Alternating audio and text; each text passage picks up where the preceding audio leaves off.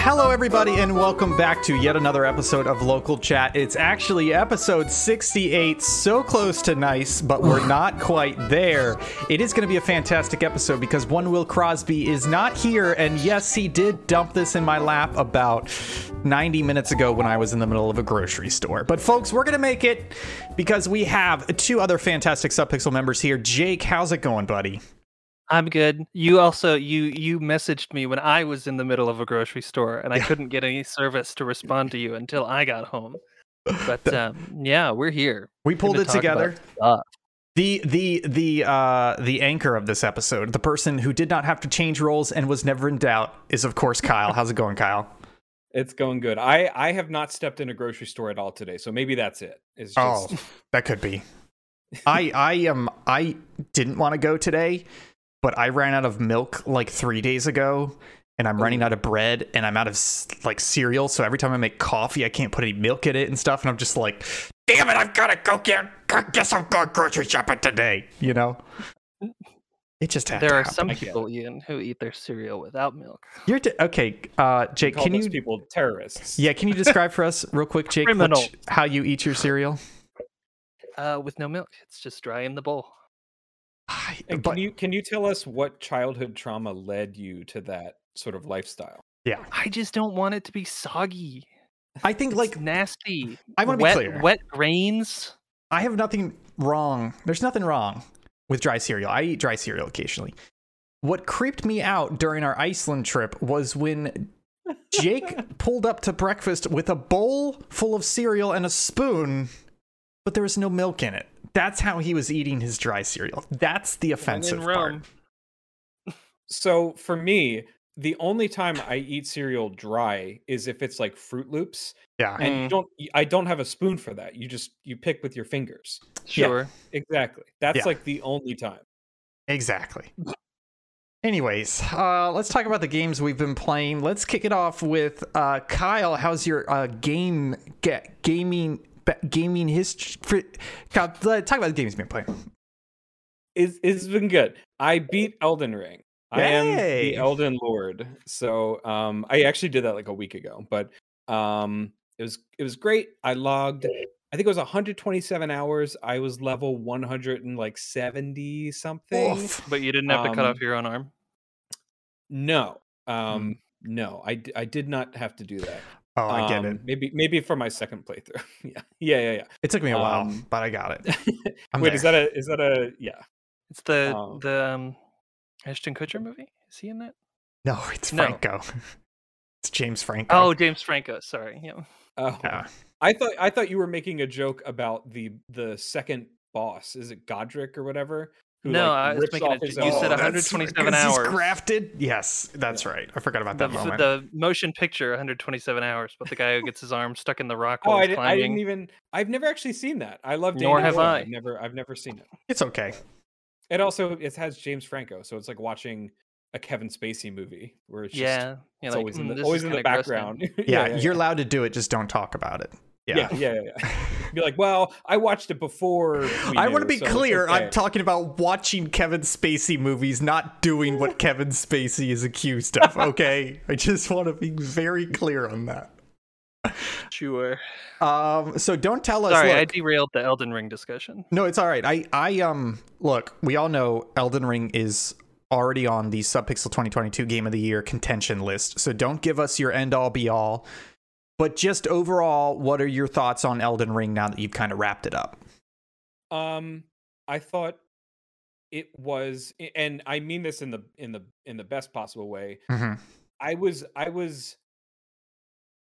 It's not often that I find myself being in a mindset where I think about a game all day.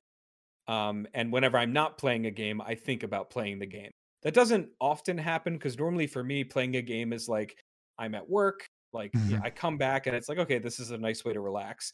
For the month and a quarter, that I played Elden Ring, I was almost thinking about it constantly. Where I was like, I just need to get past this next part. I just need to get through this next section. And it sort of was percolating in the back of my brain for the entirety of my playthrough. not many games have ever done that to me. I think maybe Skyrim, Breath of the Wild, probably like Fallout 3 when it first came out. And I get that it's funny because those are all like open world games. But I do like open world games a lot. And then also Inscription, although Inscription only took place it only took me like 2 days to beat it. So it was a very short period. But I was thinking about it constantly. So it definitely finds itself in my mind among the very short list of games that have taught me like that. And I thought it was fun. It was challenging. It was a new experience for me, being the first FromSoft game I've ever played from beginning to end. And yeah, I think by the end, I was tired but satisfied of the amount of time that I had spent inside that world. But it was definitely like, I need a break. I need to stop playing this, because 120 130 hours is a lot of time to do that. And it satisfied me mentally, and not so much emotionally, but definitely like I felt like I grew as a player through my entire play. So I was very satisfied with that. Awesome. Yeah. And this other game belongs in that pantheon of games that you can't stop thinking about and that will stay with you a long time. Is that right?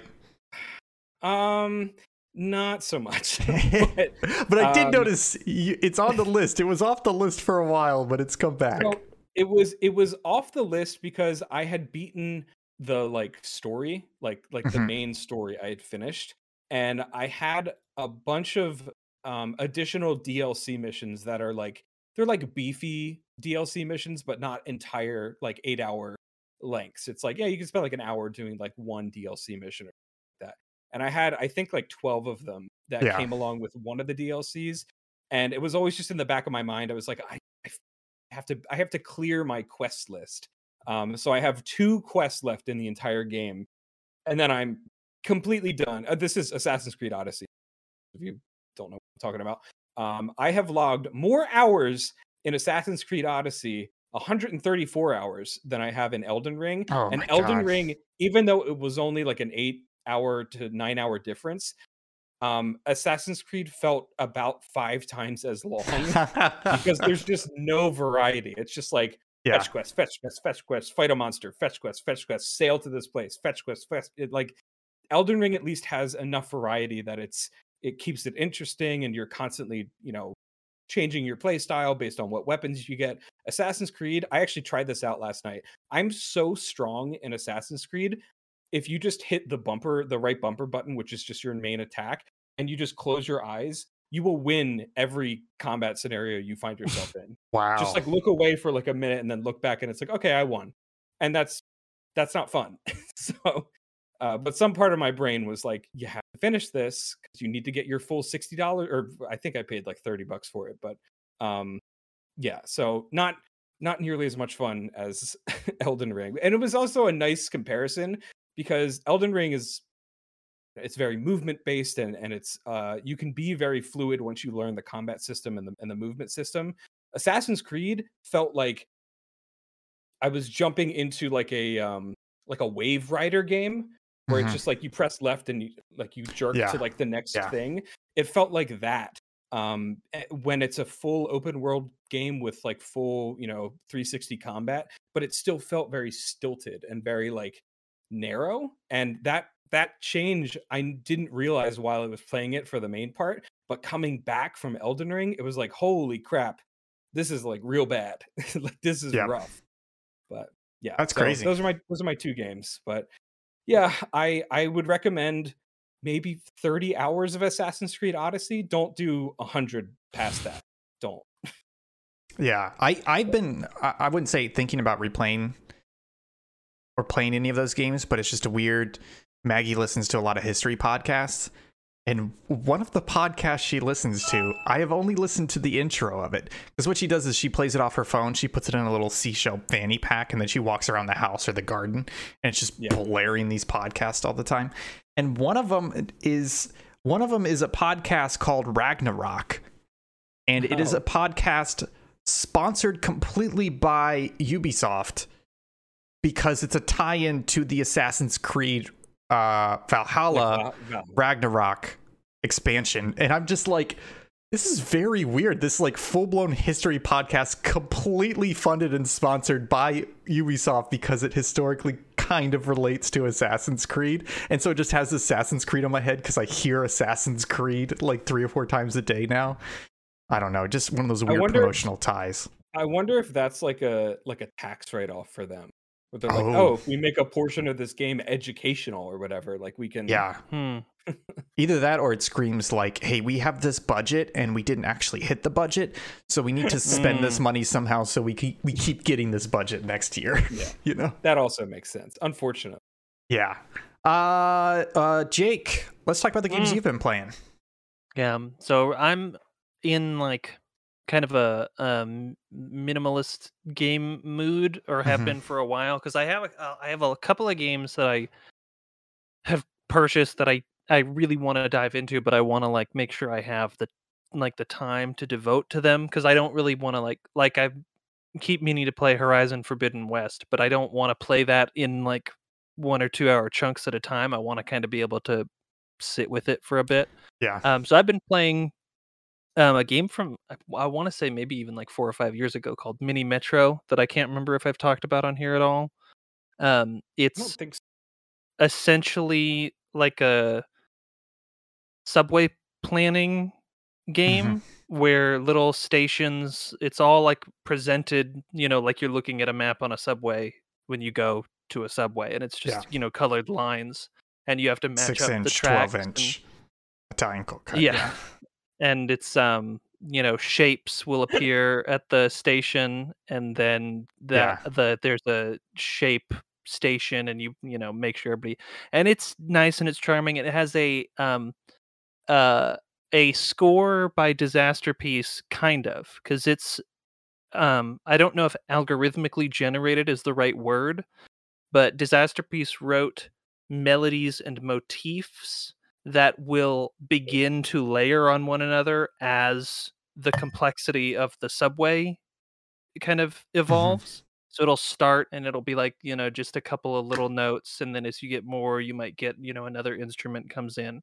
So it's also interesting from that angle, as someone who's semi-musical. I think I've played this game a little bit. I think what really struck me was that it is very minimal, but it's also very fluid. Like, it's not like, oh, you beat this level, here's the next level. Like, it just pops in a new station or pops in new people, and it just kind of flows the progression through it. And that felt very nice. Yeah, very peaceful. Like minimalism, not just in art, but also in like design and in flow and progression and user experience, etc. Yeah, it's very good. And I got it for like $4 on the Switch or something. You should buy it. This is not sponsored by I think the studio is Subway. Dinosaur Polo Club. That's a good name. Or that may be the people who ported it to the Switch. I can't remember if they're the original studio or not, because originally it was on Steam. And then I almost bought the Mario Kart Track DLC, and then I didn't. Yeah, I've been thinking about it too. Like, I do love Mario Kart, but I think honestly, one of us will have to buy it for Extra Life this year, because this feels like a great like 2-hour time wasters. Let's just play every single Mario Kart 8 track at least once. That'll be fun. I thought for a second you were talking about the physical Mario Kart racetrack thing. Oh, the RC, and I AR got thing. Really excited. I thought that's what you were talking about. No, sorry, no. But it's I still am a little bit confused about how the Switch Online membership works, because you have to buy that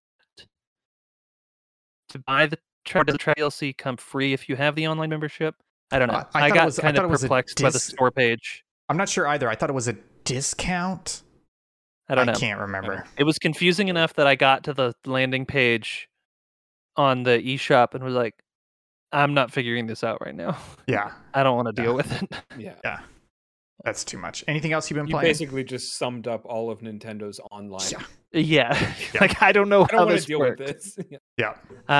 No, I still play Islanders from time to time because that's like my comfort game now. That's your RimWorld. I'm just gonna play. I'm just gonna play Islanders. I'm gonna build a little city. Cool. Let my people live. You just got so your face just like got serene. You said that. It's nice. It's It is. comfortable. It's very cozy. It's wholesome. Yeah. Yeah, cozy's the right word. I like Jake. My gaming for the past week has also been minimalist in that I have been playing one game and one game only. I think I picked it up Thursday night last week. I'm talking about Gran Turismo 7. I've been wanting to play it since it came out, but the way it happened was it came out, I think, like 2 days before I went on my cruise, and I was like, I don't want to pick it up, start playing it, and then put it back down for a week and come back. And also I was still kind of dicking around with Elden Ring at the time. Then I finished Elden Ring, but it was at that point Gran Turismo 7 didn't have a lot of good press because they were like, hey, there's real bad monetization and it's online only, and they were down for 26 hours yesterday in a maintenance period that went wrong. And I was like, oh no. So I was kind of like hesitant.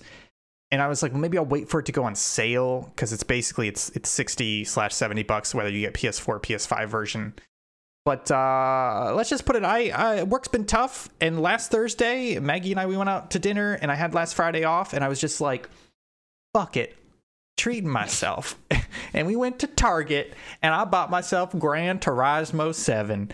And folks, it's real good. It's real good. There's a lot of bad press, and honestly, some of it is justified. But at the end of the day, that game still feels good. Now, before I dive into some of these details, do you guys have any experience with Gran Turismo? I believe on the original PlayStation. Oh, I don't know if that was 1 or 2. I think maybe both. I think 1 and 2 were both on there. I think I've played 2. I think the only time I've touched the series was actually when it was as like a demo in like a Walmart or a Target or a GameStop or whatever. And obviously you're like 15, 16, you're like craning your neck to look up at the old at least it used to be this way. Yeah. I just thought, I was like, okay, this is like a racing game, and I didn't understand what set it apart. So other than that, I've never played any racing sims or would this be considered a racing sim or a driving sim? Oh boy. So this is there are varying schools of thought. No, honestly, I mean, if there are varying schools of thought, they're all wrong. It's just a spectrum, right? So on the far left-hand side is basically like a Need for Speed game, where it's like super arcadey to the point where there is constant rubber banding and none of it feels real. And then on the far right-hand side is something like iRacing or Assetto Corsa or R-Factor, where it's like, no, this is 100% sim. This is when you start a race, your tires are cold and you will spin. And if you spin and hit the wall, you get penalized. And you have to sit in the pits for 10 minutes while you tow before you can go back out. And it's like, I enjoy at least one end of that spectrum. Right, mostly the realistic games. The arcadey games I do enjoy as well, like because even something like a Mario Kart or a Kart Racer, I feel like is right in the middle of that spectrum. Because even though it portrays itself as more arcadey and has items, the driving still feels very good, and you actually do have to know shortcuts and boosting, and you do have to have some skill there. So if you picture that that spectrum from like a 1 to 10, 1 being super arcadey, fake, to like 10 being super realistic. Gran Turismo 7, it's probably around like an 8, honestly. And the reason why I would put it at an 8 is because not only is it trying to be realistic, it also feels very, very good. And I like to play a lot of racing games more on the realistic side. And it's part of the reason why I've fallen off of the Forza series, both Forza and Forza Horizon, because both of those games, they don't feel that good, and Horizon in particularly has like a really bad rubber banding issue where like they were Game of the Year. Fuck off, Jake. Look, it's like I feel like I've talked about this before, but like I'm not saying I'm an amazing racer, but I know enough about racecraft to tell when I am doing good versus doing bad, and to look at other people and tell when they're doing good versus bad. Like, oh, they screwed up that corner, or they're braking too early, or they're braking too late. And literally playing Forza Horizon, just watching the cars around you, you're like, why is that guy 10 seconds ahead of me? He is screwing up all over the place, you know? Or you're just like, why is that guy catching up to me? He's not good. Like you can basically see the computer be like plus 20 mph to this guy for the next 10 seconds. It's so funky. But Gran Turismo 7 just feels very good, and it also has a lot of the way that it does assists allows you to change the difficulty, and the way that they do that really makes it accessible. So, for example, for me, I have most of the assists turn off except for traction control. So I don't have to worry about, if I come through a corner and I nail down the throttle, I don't have to worry about spinning out because it'll literally modulate my throttle. So even if I'm saying 100%, it'll be like 25, 30, 35, 40. Okay, now I'll give you 100%. Otherwise, you're going to spin. But you can turn on like anti-lock brakes. You can turn on like auto braking. So if you're going into a corner and you're not braking enough, it'll brake further for you. You can turn on a racing line. What I like to do instead is it just has little like almost like map markers, like Google Map style map markers on the track to basically say, hey, you should touch this side of the track here, you should touch the corner here, and then you should touch it here. So it's not a full line, but it's like you should be on the right side, you should be on the left side now. And so you can really dial it in. And the whole time it just feels fantastic. Like I really enjoy racing. It feels like I am actually racing against, even though I'm just doing AI. It feels like I'm actually catching up to them, and when I'm not, I'm making mistakes. Like when you nail a corner, it feels so good. They've got a nice mix of like really cool fictional tracks and realistic tracks that I've raced in other games.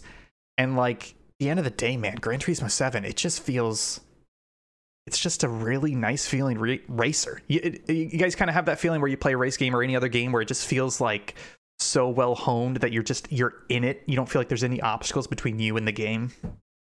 Oh yeah. Need for Speed Hopper. Yeah. No, I do like racing games. I've just never played one. I've never played anything like a Forza or a. Do you think Gran Turismo 7 is a good starting point? Is there a game where it's like you should go back and play this game if you want to learn, or is there like a tutorial?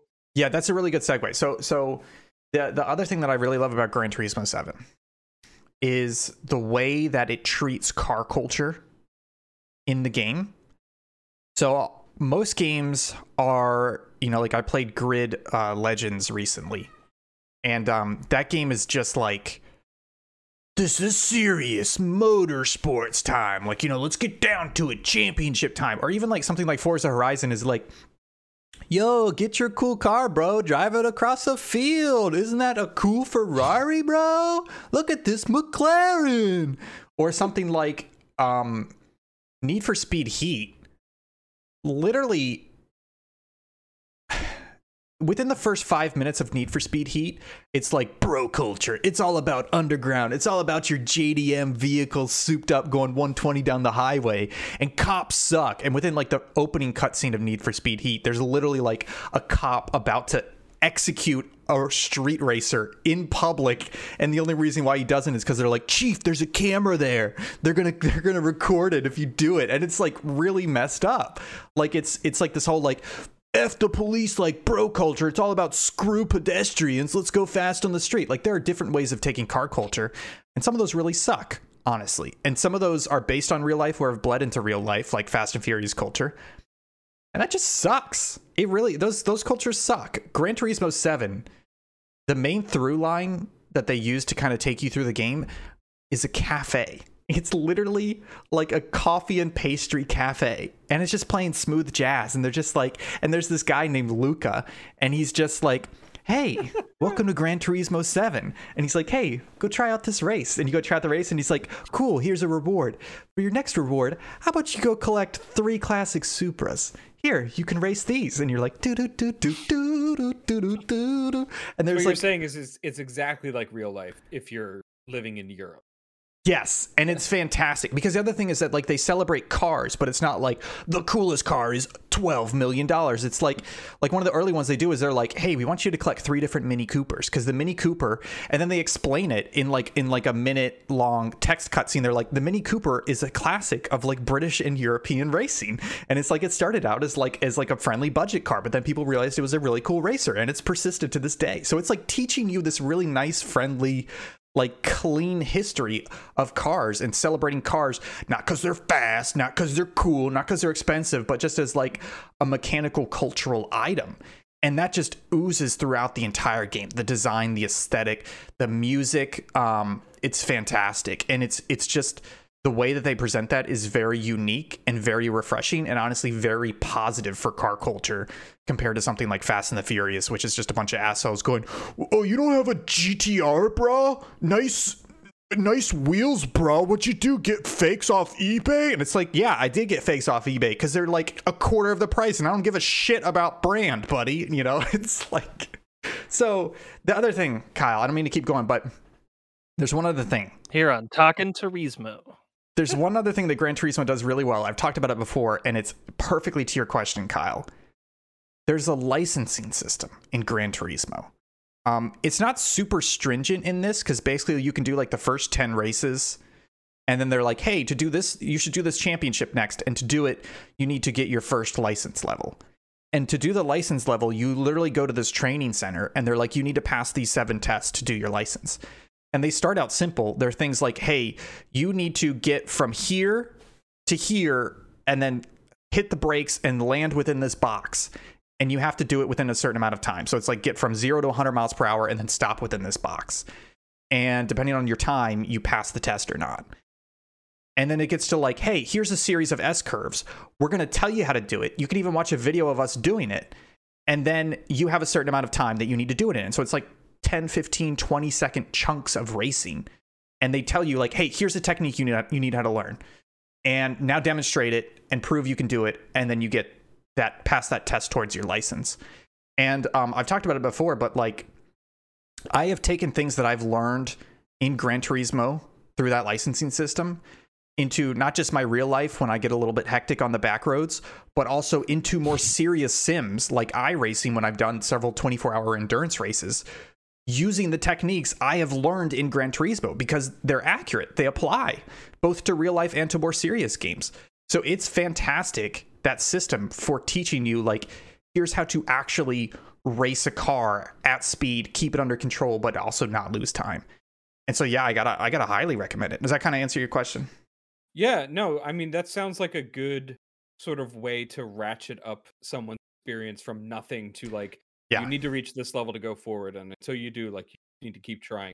It's kind of, not to go back to Elden Ring, but it's basically like the Elden Ring thing where it's like, yeah, there are tiered bosses where it's like, you literally can't get past this point in the story unless you beat this boss. To do that, you need to try and try and try again. So I kind of, I mean, I like that. It sounds like something I would be interested in. It's one of those things. It's like, and it's been so long, and I've got a controller, which I don't necessarily want to like play on a controller, but so I will say, don't want to play on a keyboard either. So.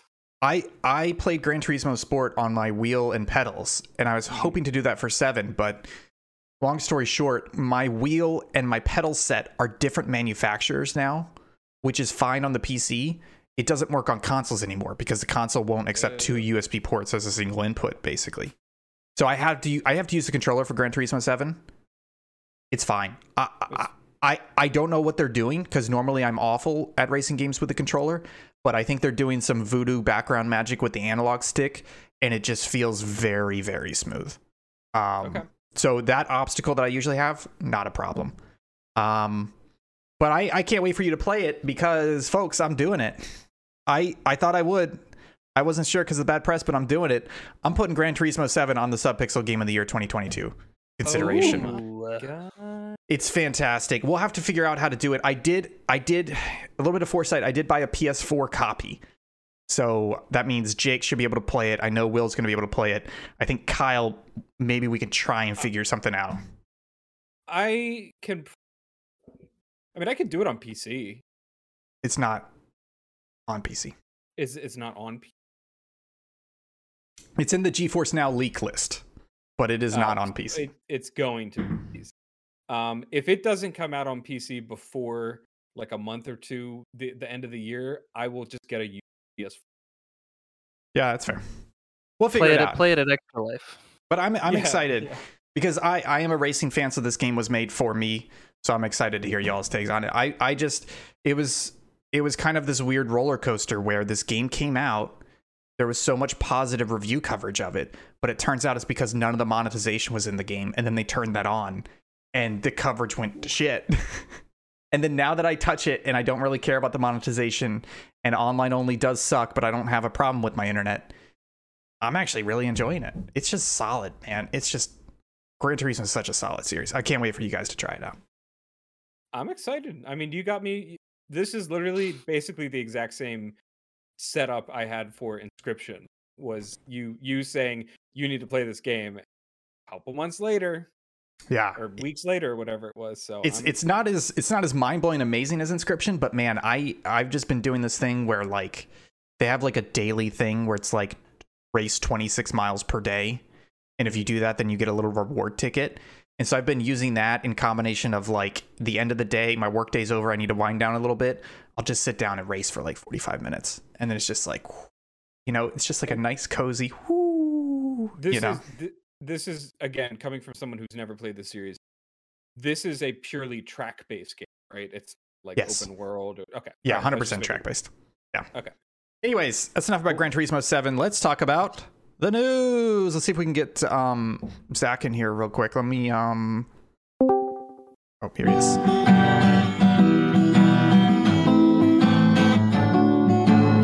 Here's the news. We're talking about news. It's gaming news. What's up, news? Oh, thanks, Zach. He couldn't stick around any longer. Zach. Every week, without fail, I think we've been doing it for about 60 episodes now. Every single week he comes in and sings that live. It's fantastic. What a guy. What a trooper. What a guy. I've been talking a lot. We've got a lot of news stories here. Which ones would you peoples like to talk about first? Well, you and I were saying there's a lot of movie news this week. Should we? I think we should chunk that. But should we chunk it now or chunk it later? Up to you guys. I don't know. That's the only stuff I'm super familiar with from this week's list. Let's save it for the end. Okay. Yeah. Okay. Let's talk about this Nintendo Switch GBA emulator leak. So this was kind of interesting. It kind of started leaking piecemeal, but more people looked into it. A long story short, the Nintendo Switch,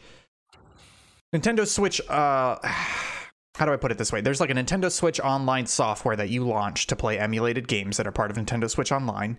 A version of that, as well as some background tools, leaked. And it's crazy. People have gotten it running, and it's literally just the Nintendo Switch Online software, but some later version than what we currently have. And it includes some GBA stuff, including like Pokemon Pinball. It includes instructions on like how to export to a flash cart, all sorts of stuff like that. You guys see this leak? You guys interested in anything in it? I did. I saw it hearing on of it. Reddit. People were saying that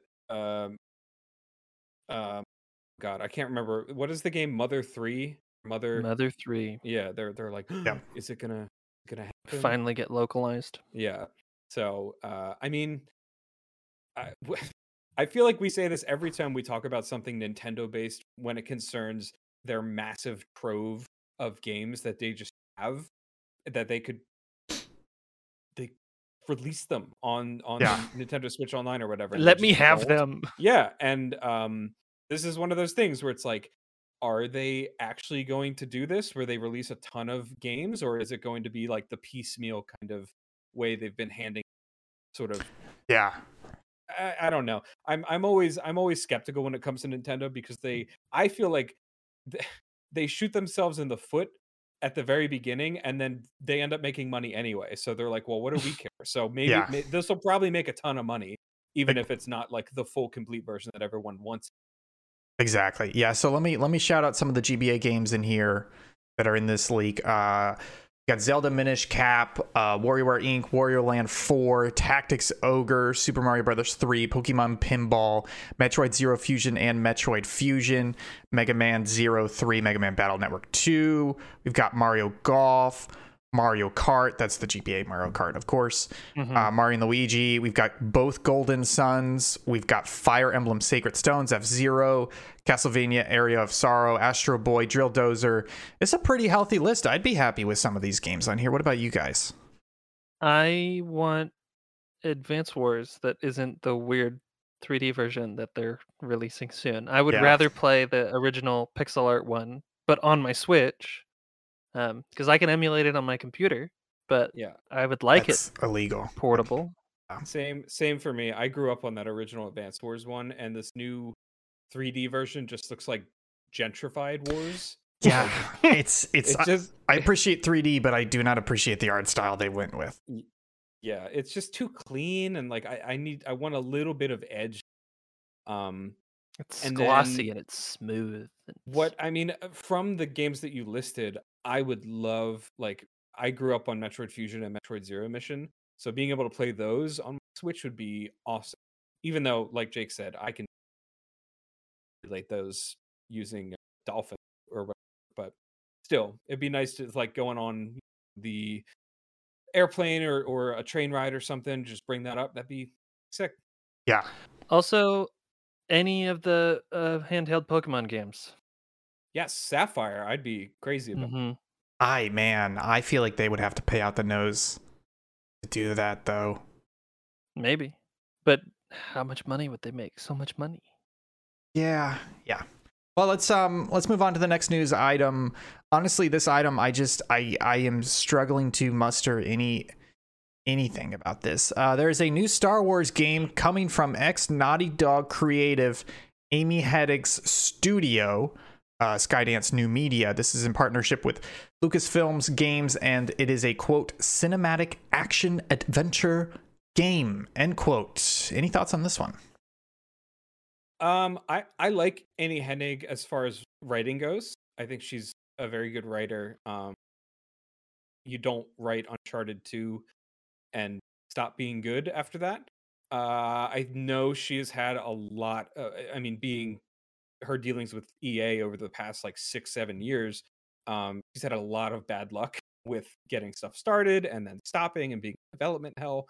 So I'm really hoping that this is her sort of mainstay in the Star Wars series. I love Star Wars games. I thought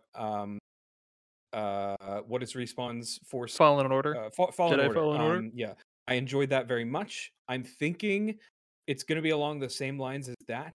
New character, new part of the universe. Maybe not something Jedi focused. Maybe more like bounty hunter focused, like 13 was supposed to be. I don't know, but I'm excited just because her name is attached to it. So I'm hoping for, if not a richly varied game as far as gameplay goes, at least a very rich story that's cinematic. I like those kind of games. I know that, there's some contention among the Subpixel team as to whether or not those games are valid as gameplay experiences or movie experiences. But I like Amy Hennig, so I'm at least interested.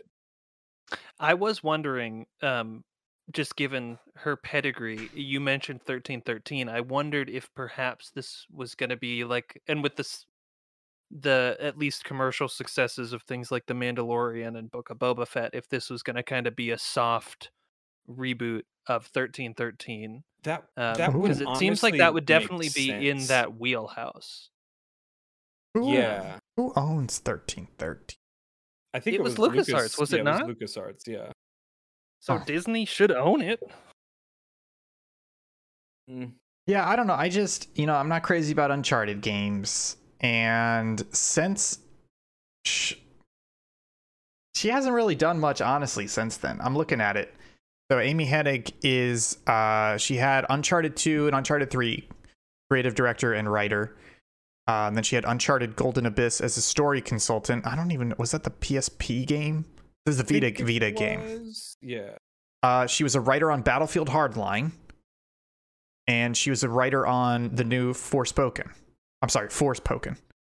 And that's it. There was something that was announced and canceled. I think that was what Kyle was alluding to. Yes, there was the Star Wars game. Yeah, the Visceral one. Oh, I was thinking that it was another Star Wars game, but I couldn't remember. Yeah. I think that's why she hasn't done so much, because she's working on big project that went nowhere for like 2 years. I know. I'm trying not to be too tough, but it's almost just like the things she has done very well are Uncharted. And then she had a lot of promising projects that never saw the light of day. And the thing about promising projects is they always sound good as ideas and initial work, but it really comes down to, does it work in the final product? And without the final product, it's like, yeah, everything's awesome in the planning stage, but I can't really judge you on that. So it's, I think part of this is also that tagline of, what was it, a cinematic action adventure game from somebody with an Uncharted pedigree. I don't know, man, that just gets me real flaccid, because it's like, cool, let's do a lot of QuickTime events, etc. I don't know, man. We talked about it. Didn't we talk about it a couple months ago when a lot of this stuff got announced? Like, what Star Wars games we actually wanted, what style Star Wars games, and I want Pod Racer 3. Yeah, give me Pod Racer 3. This just feels like this is going to be another generic AAA title that happens to be in the Star Wars universe, and I just can't get excited. I think we talked about that, and we all had our varying opinions of what we would like and what we think they will do. Honestly, I want an open world, open galaxy Star Wars. I want Skyrim, but Star Wars. Yep. Like that's what I want. Yeah. And I want 30 different planets to be able to go to, and to be able to build my own buy my own ship and modify it, and, have space back. Like, I want everything. I want the whole thing. And until I get that, I'm not going to be 100% satisfied. But I feel like maybe we're getting there. Maybe like the next 5 years, someone will announce something like that. Yeah, I'm waiting on Bethesda to be like, we're making a Star Wars game, and Todd Howard will be like, it'll be great. And then it will just be okay. I do think them announcing all these new Star Wars projects recently is them trying to broaden to see what they can do.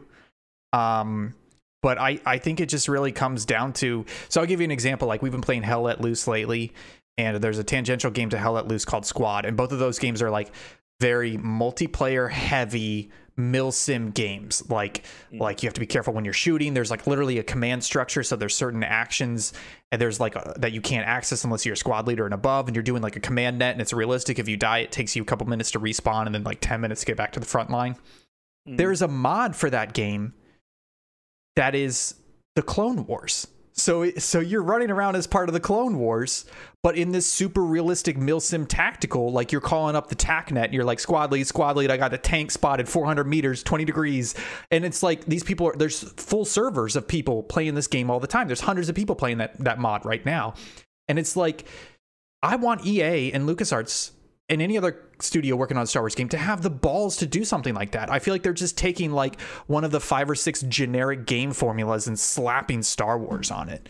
And that's not good enough. Like, make something new that also happens to be Star Wars. And that's why I'm finding it hard to get excited about this. This just feels like a typical formula game. I don't know. Am I being too harsh on that?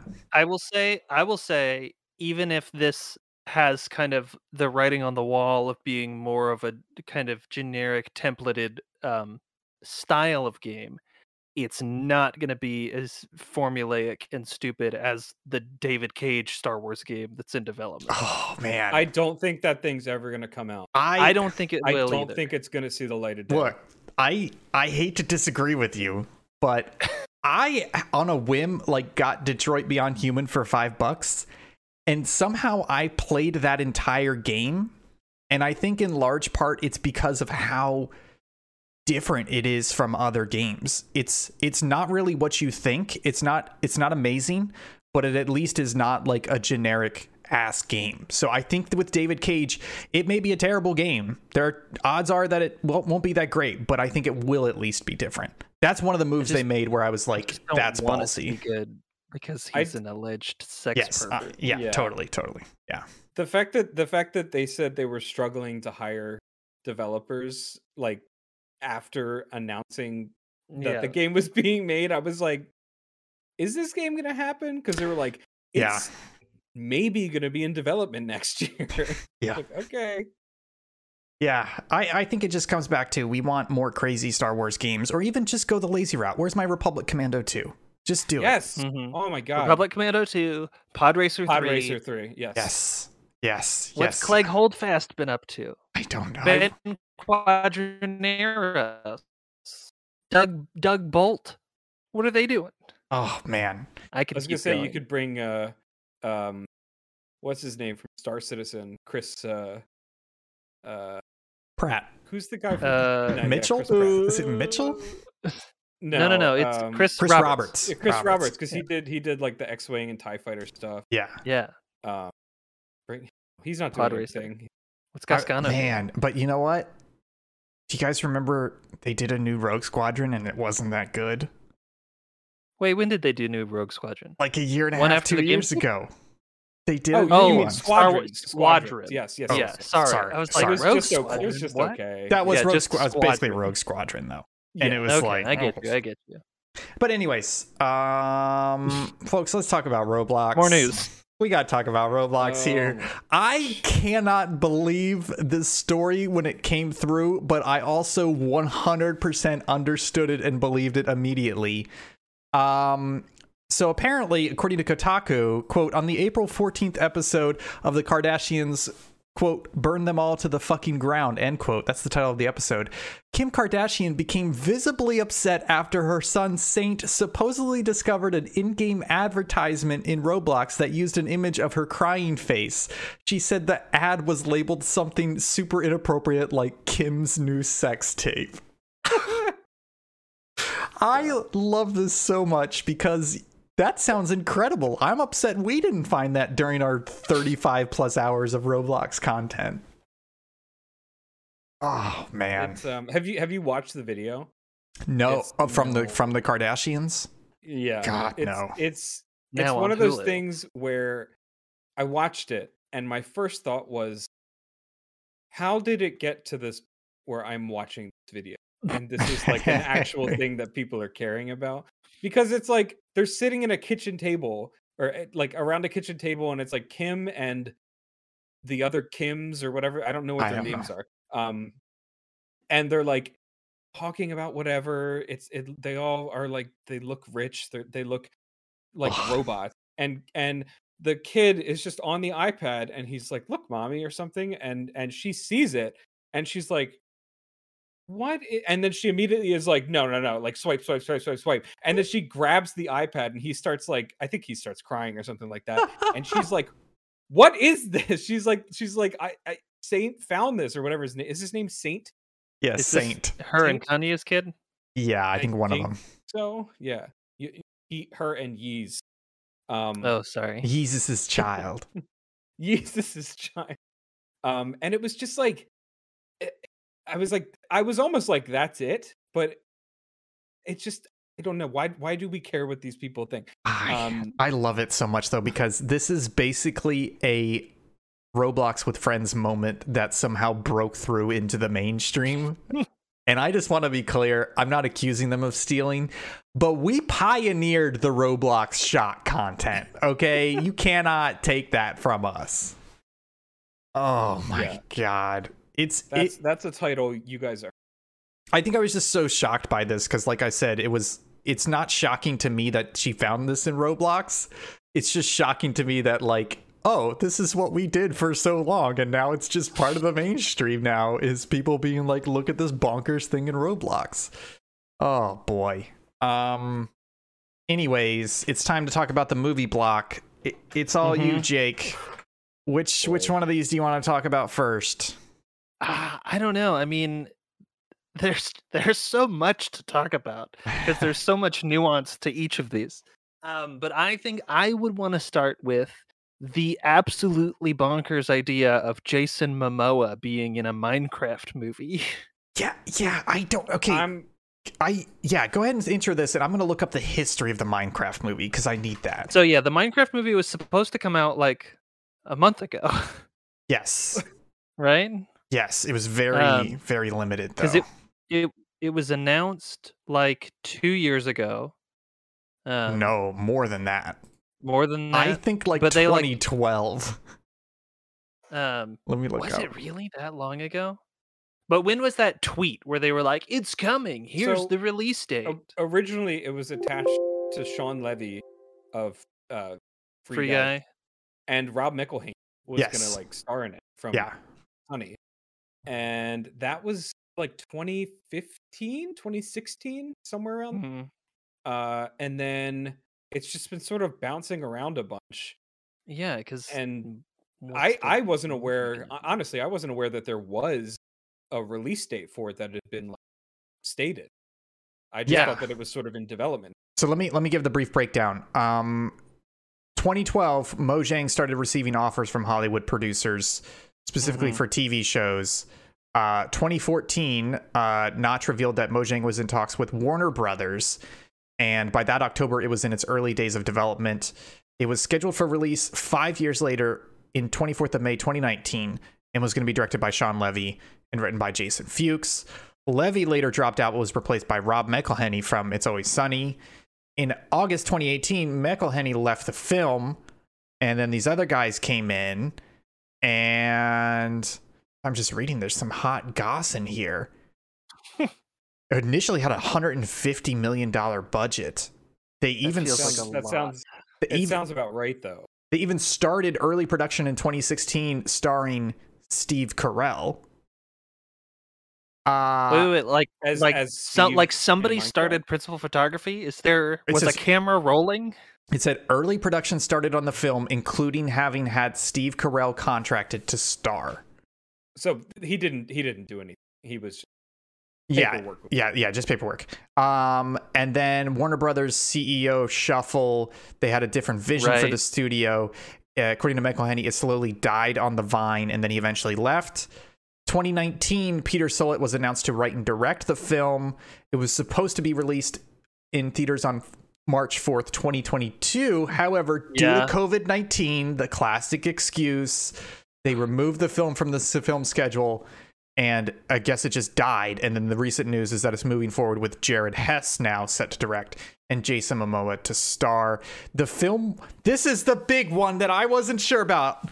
The film was also confirmed to be live action. Okay. But is it gonna be, so here's the question, because I've always wondered, what on earth do you do something like the Lego movie where it's animated and you've got, the big names voicing the characters or whatever, and though it's just Minecraft as an aesthetic, and the story is about, it's like what was the Patton Oswalt Telltale game? Minecraft Stories, Minecraft Story Mode, where you're like, oh, we're friends, Minecraft let's go do Story Mode. these. Yeah, is it going to be something like that, where it's like a traditional fantasy adventure, they go kill the dragon or whatever, and you learn something about yourself on the way? But if it's going to be live action, is it going to be like Monster Hunter, where it starts in the real world and then they do like a Space Jam, where they juxtapose real photography Jason Momoa, I hope so, into the Minecraft world? I mean, to be clear, Jared Hess is his main thing is Napoleon Dynamite. Oh, And Nacho Libre. Yeah, and Nacho Libre and Gentlemen Broncos. He's slapstick comedy. Well, I wouldn't even call that slapstick comedy. That's just kind of like awkward comedy. It's like offbeat. Yeah, that's a good way to put it. So I'm actually kind of okay with this now, because they took their balls out, right? They got an offbeat comedy director, and they're doing live action, which is bonkers. Like, literally the easiest way is, like you said, Minecraft Story Mode. It's like, we're just going to do an animated movie. We're going to put butts in seats. We're going to have kids going crazy, and we're going to license 3 different pop stars to write original music for Minecraft the movie. Mm-hmm. They're not doing that. They took their balls out. They're doing a live action movie. This is bonkers. This could actually be decent. But at the same time, Rob McElhenney would have made an incredible one as well. So I would have loved that. They just need to make this movie. I'll go see it. I Whoever do like finally Jared makes Hess, it. So and Jason Momoa is, I mean, I like Jason Momoa. He's got charisma. Note, but I like that note. I like that note a lot. And I have, this is just a broad spectrum guess of what this movie is going to be. It's going to start out sort of like Space Jam, but I think Minecraft is going to slowly encroach upon our world, and things are going to start changing. Ooh. Like Minecrafty stuff, and it's like, we got punch to a stop tree this. Yeah. until it Yeah. breaks. And then we learn that Minecraft is better than real life. Yeah. Awesome. Okay. Kyle, which of the 3 remaining movies would you like to talk about next? I mean, we can talk about It Takes Two. With Produced by The Rock. Dwayne the Rock Johnson, who's legally obligated to be in every movie made now. It is, well, I'll just start reading down. Amazon is going to be developing It Takes Two. Variety has learned. Variety, obviously. Dwayne Johnson, Danny Garcia, who is his rep, and Hiram Garcia will also produce. Half of $7, I is, or what studio they are. That's the Rock studio. It's just called $7. Yeah. He's It's got what some a sort of terrible meaning name. from his life. Should have called it like Boulder Productions or something. big bald boulder. Quarry Productions. The film adaptation will follow May and Cody, who, as they go through, it's basically just Yeah. the game. Okay. Yeah. All right. That's my reaction.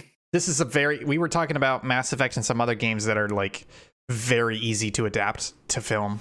And this is it. And it's hard for me to get excited, not because I don't think it's going to be good, but just because it's like they're not really going to do anything new or interesting with it, because the source material, it's right there. You just got to transcribe it, probably cut down some of it because it's not going to be a 10-hour movie like it is the game. So yeah, I feel like this would be better as like a Pixar movie. Yes. Or like a Disney animation movie. Yeah. Like I feel like that would be better. But from what it looks like, it's going to be live action. What was the one? There was a similar, or not similar, but what was the game that studio did before It Takes Two that was also like a split screen 2-player? A Way Out. A Way Out. Okay. Oh, yes. Yeah. That would honestly, when I first saw the news for this, that game popped into my head before this one. Being like, oh yeah, of course they're adapting that into some sort of movie that has got The Rock in it. But you know what? I'm not excited for this because The Rock keeps picking like very vanilla, boring projects, honestly. And he kind of plays the same character in all of them. I feel like they should really give this to Michel Gondry and make it like an R-rated, dark, a very emotional, kitschy looking movie where you're like, oh, it's a kitschy looking movie, and all of a sudden there's just real dark themes running throughout it, like there kind of is in the game. And I think, again, take your balls out and let's make that movie. You want to do the last one, or let's do some quick hits here. So one of them is the Streets of Rage film is in the works. Actually, this one made a lot of sense to me when I read the headline. Yeah, let's not quick hit this. It's John Wick's Derek Kolstad has scripted an adaptation of Streets of Rage, and yeah, that makes sense. It's a street brawler. Let's get the guy who wrote he created the John Wick action franchise. Did he only write it? I think he only did the Did he not direct the first one? I'll look it up. First, I know he did Nobody with Bobby O. Oh, Saul Goodman himself. No, he's just the writer on all of them. He did not. Wait, no. Ilya Nescheler, or I don't know if I'm pronouncing his name right. The director of Hardcore Henry directed Nobody. Yeah. No. He wrote Nobody. Wrote. Okay, sorry. Yeah. Derek Kolstad wrote both of them. Okay. Yeah. He didn't direct any of these. He was just writing them. But still, I mean, he's credited with creating the world of John Wick. So I think, as long as they pair him up with another really hard-hitting, unique action director like they have for his other movies, then this actually could be pretty cool. Well, do you guys remember that 80s movie, early 90s movie? It wasn't Streets of Rage, but it was Streets of Fury or something. It's just like this really it was I only bring it up just because I always think about it with Streets of Rage, because it was like edgy street kids action movie, but it was not Streets of Rage. But I think there were a lot of those in the 90s. Yeah, I think it's Streets of Fury. It's a really weird cult favorite. Any number of Jackie Chan films. Yeah. Anyway, speaking of cults, our final story. This is just a feel-good story that I happened to peep my eyes on. Apparently, there was a Super Mario anime movie, and the only surviving copies, originally released in 1986, a lot of tough copies out there like VHS, etc. There was one person who had a film copy, and they had it scanned, I think back in like 2016 or something. There was a project to resurrect it. That project got abandoned. Another group came along. They made a deal with the person who owned the scan and the copy. And long story short, they have released for everybody to watch whenever they want to a full 4K, fully restored copy of the Super Mario anime movie, hand touched frame by frame. This is a bonkers story, right? This is crazy. Great. I put the timeline of the movie at like 2 minutes in. Sorry, your mic's cutting in and out. Oh. But yeah, it's I took a peek of it as well, and it is pretty bonkers.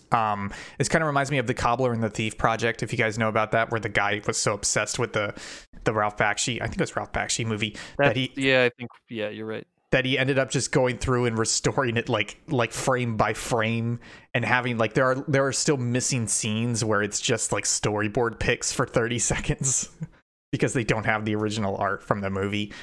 Just a real feel good. I may actually watch this. It looks like it could be a fun time. Yeah, I agree. It just makes me happy that people have the get up and go to put the hard work that obviously goes into this, and of course like finding the actual cut that they used, and then doing all the restoration and stuff. It's like Criterion for free for nerd. It's awesome. Hell yeah. Well, folks, I think that's going to do it for today's episode of Local Chat. It's been a fantastic time. Thank you guys so much for joining us. Jake, any final thoughts, and where can people find you? I have no final thoughts. My head is empty, but people can find me at _Jake Terrio on Twitter. What about you, Kyle? If you're a literary agent, email me. I have a book. Yeah, I was just going to say, final thoughts for me is I'm sensing it is now the age of the video game movie adaptation. So if you've got a spec script for like a semi-popular video game series, send it in. Maybe you'll get on the hot track to get that movie made. Some easy Who knows? money. Who knows? Who knows? Jake, I know your Destiny script is gonna be sent out. I'm not sitting on notes of anything. Where can people find you, Kyle? They can find me on Twitter, Instagram at Kyle of the Beat. And you can find us at Subpixel Team on Twitter, Twitch, Facebook, Instagram, and Twitter. You can also find us at subpixelfilms.com, where we got all sorts of content. We've got a stream coming this weekend. Thank you guys for watching. Bye.